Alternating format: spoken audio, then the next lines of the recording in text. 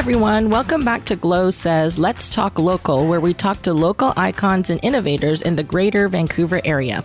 Today we hear part 2 of Leslie Stowe's culinary career and overnight success. That was actually 20 years in the making. Enjoy the show. How did all this hard work, all these years of being a pioneer, lead you to creating Raincoast Crisps? As my brother said, 20 years of hard work for overnight success. The original idea came from, we used to make a little loaf of bread called graham bread, and we sliced it very thinly, and we served it with smoked salmon at catering parties. And then we would sell the little loaves of bread sometimes in the store. And then we thought, oh, why don't we just slice this and dry it out like a Melba toast, like almost like this idea of a different, like elevated Melba toast. Right.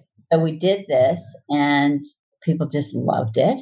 And so then we started doing a bit more, and we couldn't keep it in the store. And we called it the birdseed crisp at first. Because it was like seedy and everything. And then I thought, oh, maybe that doesn't sound so appetizing.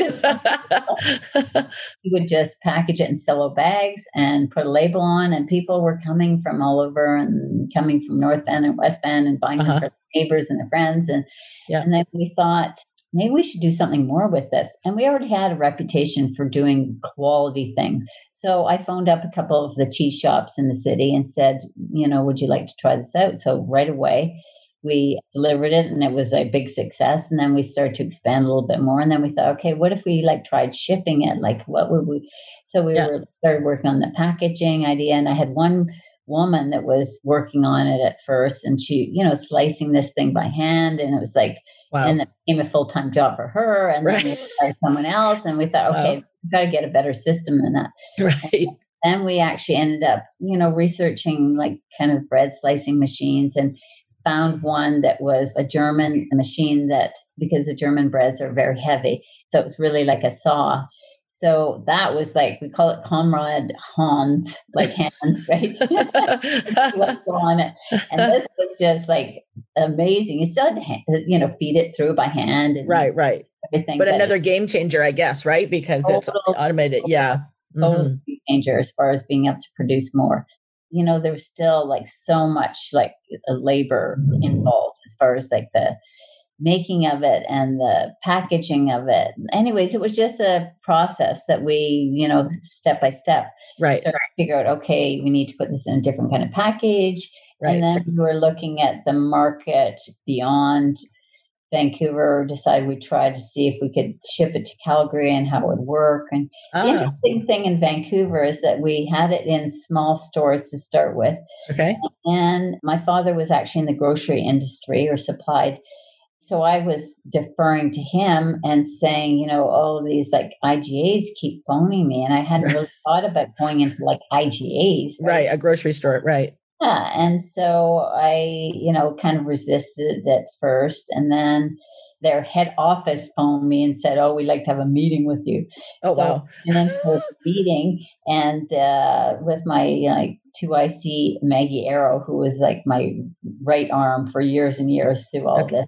And they said, okay, well, we'd like to have your product, and you're going to have to pay for the shelf space, and you're going to have to be in the flyer, and you're going to have to pay for this, and you're going to have to do that. Okay. And I said, well, no, we can't do that. We're like this small operation, and no, we can't do that. And they said, oh, well, pat you on the head and say, oh, okay, well, come back when you'd like to do business our way. You'll learn this is the way you have to do it. I see.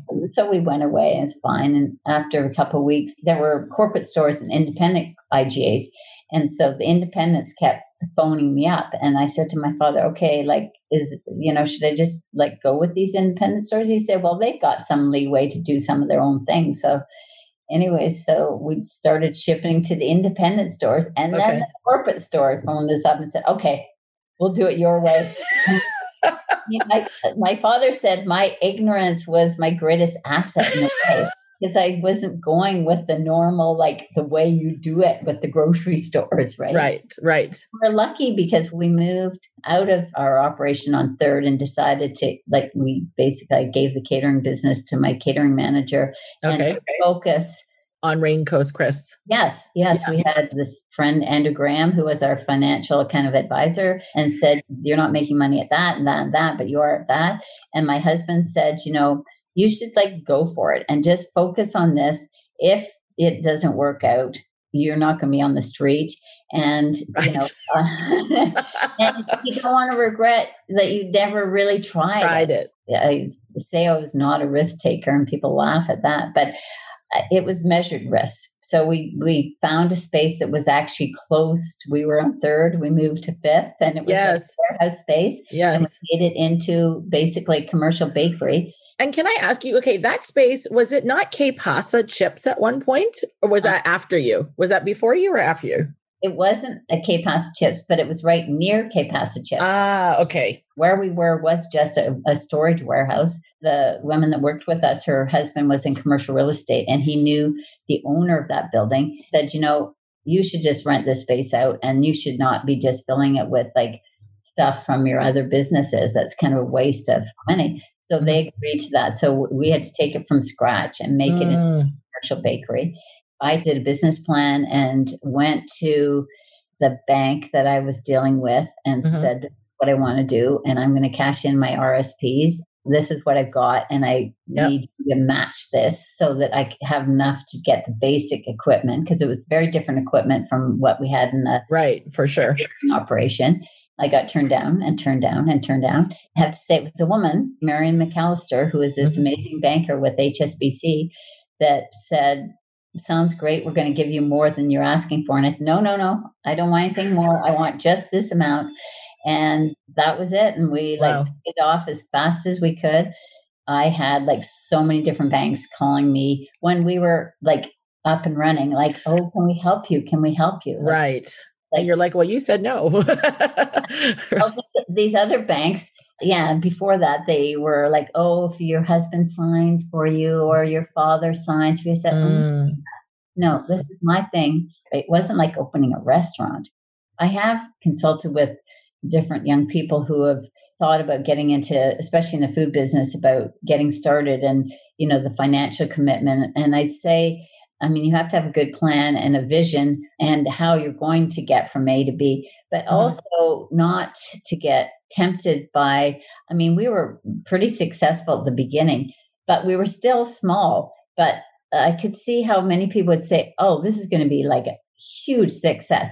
We want to go from our 5,000 square feet, and we'll just go rent this 30,000 square foot operation, and we'll just snap it up, and we'll go and get the financing for that. I'll take financial partners on. And I've seen quite a few cases where it imploded because they just went too fast. Don't put the cart before the horse, because it was going well, but we were feeding it again. Putting money back into the business, not getting 10 ovens, only buying 4, and then adding as we could.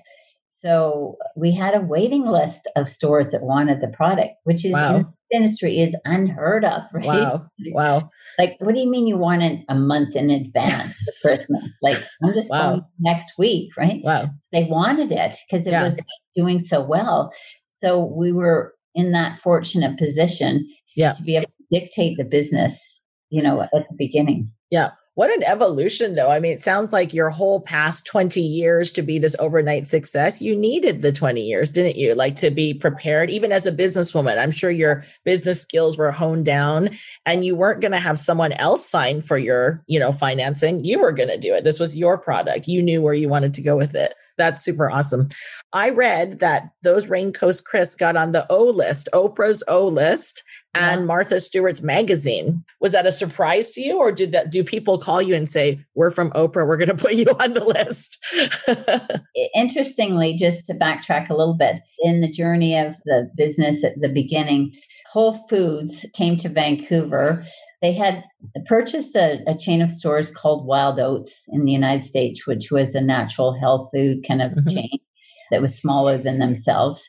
Wild Oats had actually purchased a small operation, a family operation of stores called Capers in Vancouver. Capers had 3 stores, I believe. Wild Oats had bought them. So when Whole Foods bought Wild Oats, all of a sudden Whole Foods was in Vancouver. And so It never changed to Wild Oats. It was Capers when Wild Oats had it. But the Whole Foods came and they were like quite careful about not changing the name right away. But they really wanted to get products that were local. So they'd heard about our crackers and they phoned us up and said, oh, we really want to have your crackers in our store. And when Foods take something on, they really get behind it. Like they really like promote it. And so this was fantastic for us. So they had those stores in Vancouver, which is like unbelievable for the size of the city. Back then that they had with 3 stores and then they opened 2 more. I mean, like really, even to this day, there's more in Vancouver than there are in Toronto. Yeah. And so Toronto area just had like actually one in the city and one outside called Oakville. They wanted it too. So the Whole Foods was buying back then regionally, and Canada was just considered part of like the West Coast. So in Madison, Wisconsin, of all places, they did all the buying for the Midwest. And they saw this product was doing so well in Toronto and Oakville. And they said, oh my God, we've got to get that down here. Then the woman, Kathy Strange, who's still, even though Whole Foods has now been bought by Amazon, she's still head of the specialty department, which is cheese, olives, crackers. She phoned me from Austin, Texas, their head office, and said, you know, this is like really amazing. We just love your product. And we'd like to take it, you know, nationally to all our stores. And wow.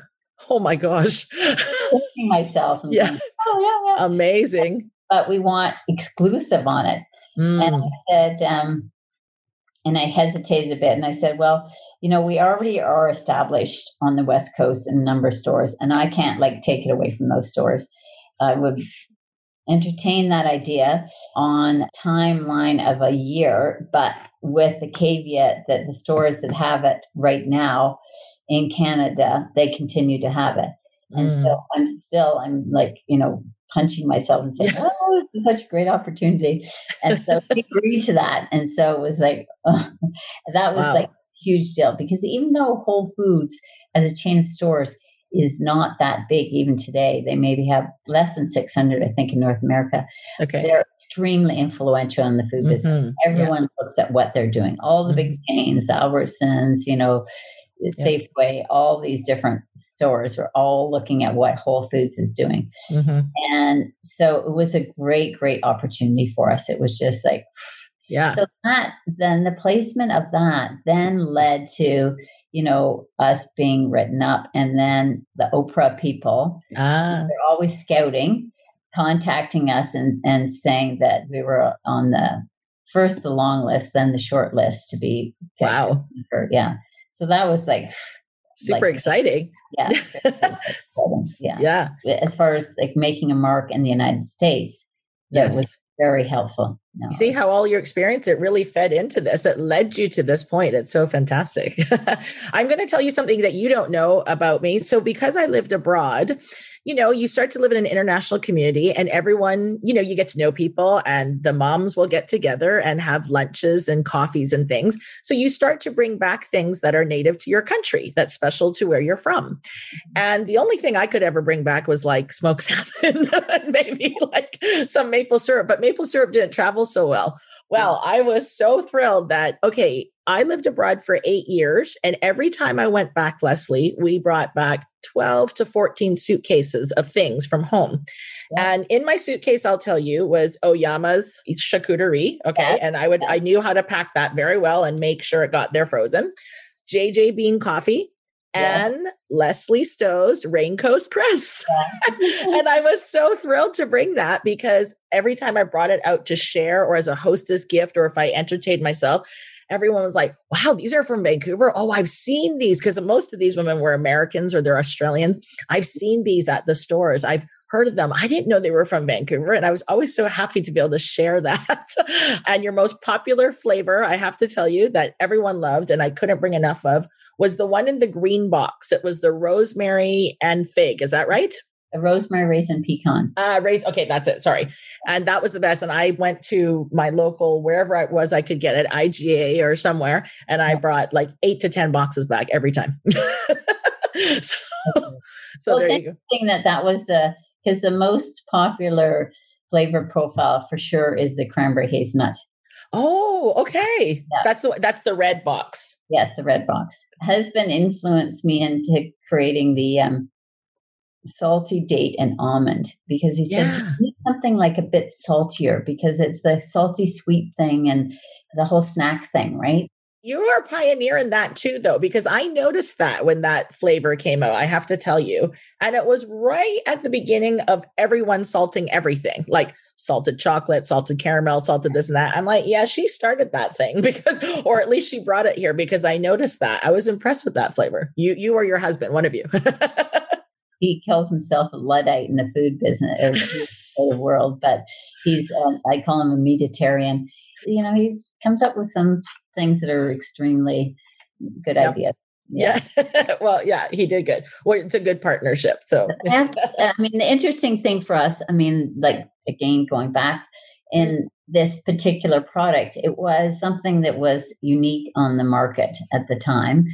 And there wasn't anything quite like it. So we were fortunate that we brought something out that the market was just like literally, no pun intended, hungry for, like something different. It was not to, belittle the other crackers that were out there, Understood. But even the people at Loblaws, who are, really the biggest, most influential kind of food chain in Canada because of their influence in Ontario, the Raincoast Crisp changed the cracker market. It changed the profile. I mean, since then, there have been tons of copycats. Yes, and, I've tried them. They're not as good. The thing is, they just want to make them cheaper, like not better. It's easy to make something cheaper, although we had so many different companies that came to us and wanted us to do a private label for them. And my father said, like, I'm the best and worst person for them to come to because the best in that I don't compromise. I don't like to compromise. So for me to do something of a lesser quality, just like, and in the food side, not the business side, I had to learn the business side. Understood. So just for me to do something that was like inferior quality, I couldn't do it. Right. To build a brand, you have to like get yourself out there. You have to get that product actually out there so that's like the benchmark. And I'm the first to say, okay, something is better. It was kind of unique at the time and it just worked so well. The fact that you could actually see the crackers and see that they're like not all exactly the same. They're kind of wavy and they've got so many great things in them. And that's what I loved about it. It was so unique and you could see, and I liked the waviness. That's true. I didn't like the symmetrical, like mass punched out thing. It wasn't as artisan. You really nailed the whole artisan thing. Yep. Well, and so it meant it more labor intensive, more hands-on. And the good ingredients and lots of them in there. To making it like another glass, breaking the glass ceiling was the price point, right? It was like, oh my gosh, like you can't charge $6.99 for a box of crackers, but it just elevated it to another level. It's like, okay, for entertaining, don't you want your guests to have something interesting and different? Instant entertainment. You have that and that good piece of cheese and you're like... And that was it. That's all you needed. And some coffee or something. Yeah, absolutely. And I can tell you, they travel very well if you wrap them up in ski jackets. Ski jackets wrap them up. And surprising. And it's cold in the bottom of a plane. So it all stays very well. They never broke or were crumbly or anything. They were great.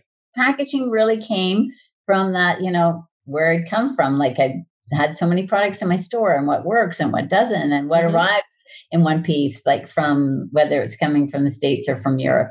And so it was a process of like what I'd actually seen out there. Yeah, no, that's great.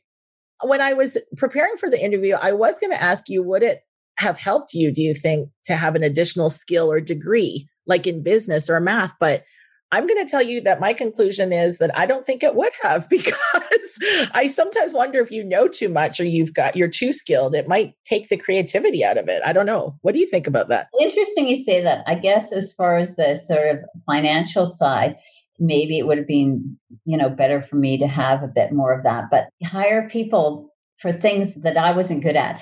And I just seek out, who I thought was going to be best to fill that role and empower them. Yeah. It's your birthday, some positive, celebration. What meal are you going to have? What are you going to make for yourself? I love Italian food, right? I mean, it's hard. There's so many different things, but I would probably say some kind of pasta dish, if I could get fresh truffles, I'd say like a angel hair or pappardelle just with parmesan and shaved, like a little bit of butter and olive oil and shaved fresh truffles on the top. That would be a bit of heaven for me. Simple salad with just a really light kind of vinaigrette, but with some really lovely greens, interesting greens. And then I'd have to have chocolate for dessert for sure. Yeah. Sounds good. Valrhona chocolate. That maybe. I don't know what you think about this. I always think that Italian food, like when it is done simply and somehow in Italy tastes so much better than anywhere else. I don't know if it's the ingredients or it's just the fact that you're there. They treat their products so well, and they are very strict about, where the prosciutto comes from, and they're like the Parmesan cheese. It's like their treasure, right? They treat it like a treasure. Yeah. It's so important to them. So when you have great ingredients and you don't mess them up, you come out with a great product, right? Yeah, no, I totally agree. Okay, I have two more questions for you. The first is, what other businesses do you like to support in Vancouver? Are there businesses around here that you like what they're doing, or, you recognize that what they do is kind of like what you would do? Yeah, on different ends of the spectrum.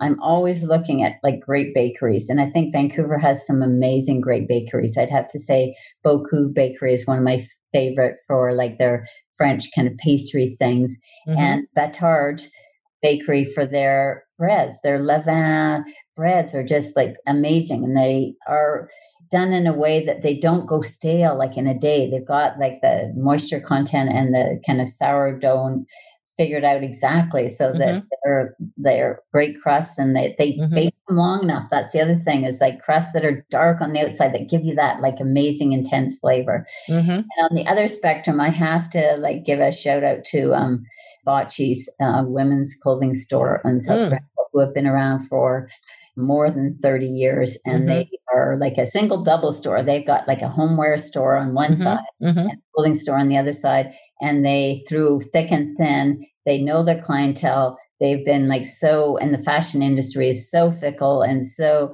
they have clientele from like all over North America that appreciate what they've done. And I like just can't say enough about those kind of small businesses that have like toughed it out through thick and thin and are creative and support the community that they're in as well.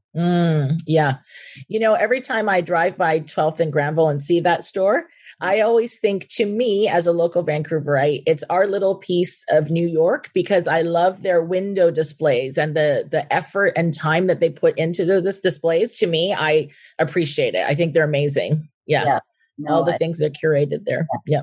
My last question was, what's the future for what you're doing? Like, how is your time spent these days? Are you in the day-to-day operations still of Raincoast Crisps, or what do you do? I'm not so much. I mean, 7 years ago, I did sell the business to Dare Foods.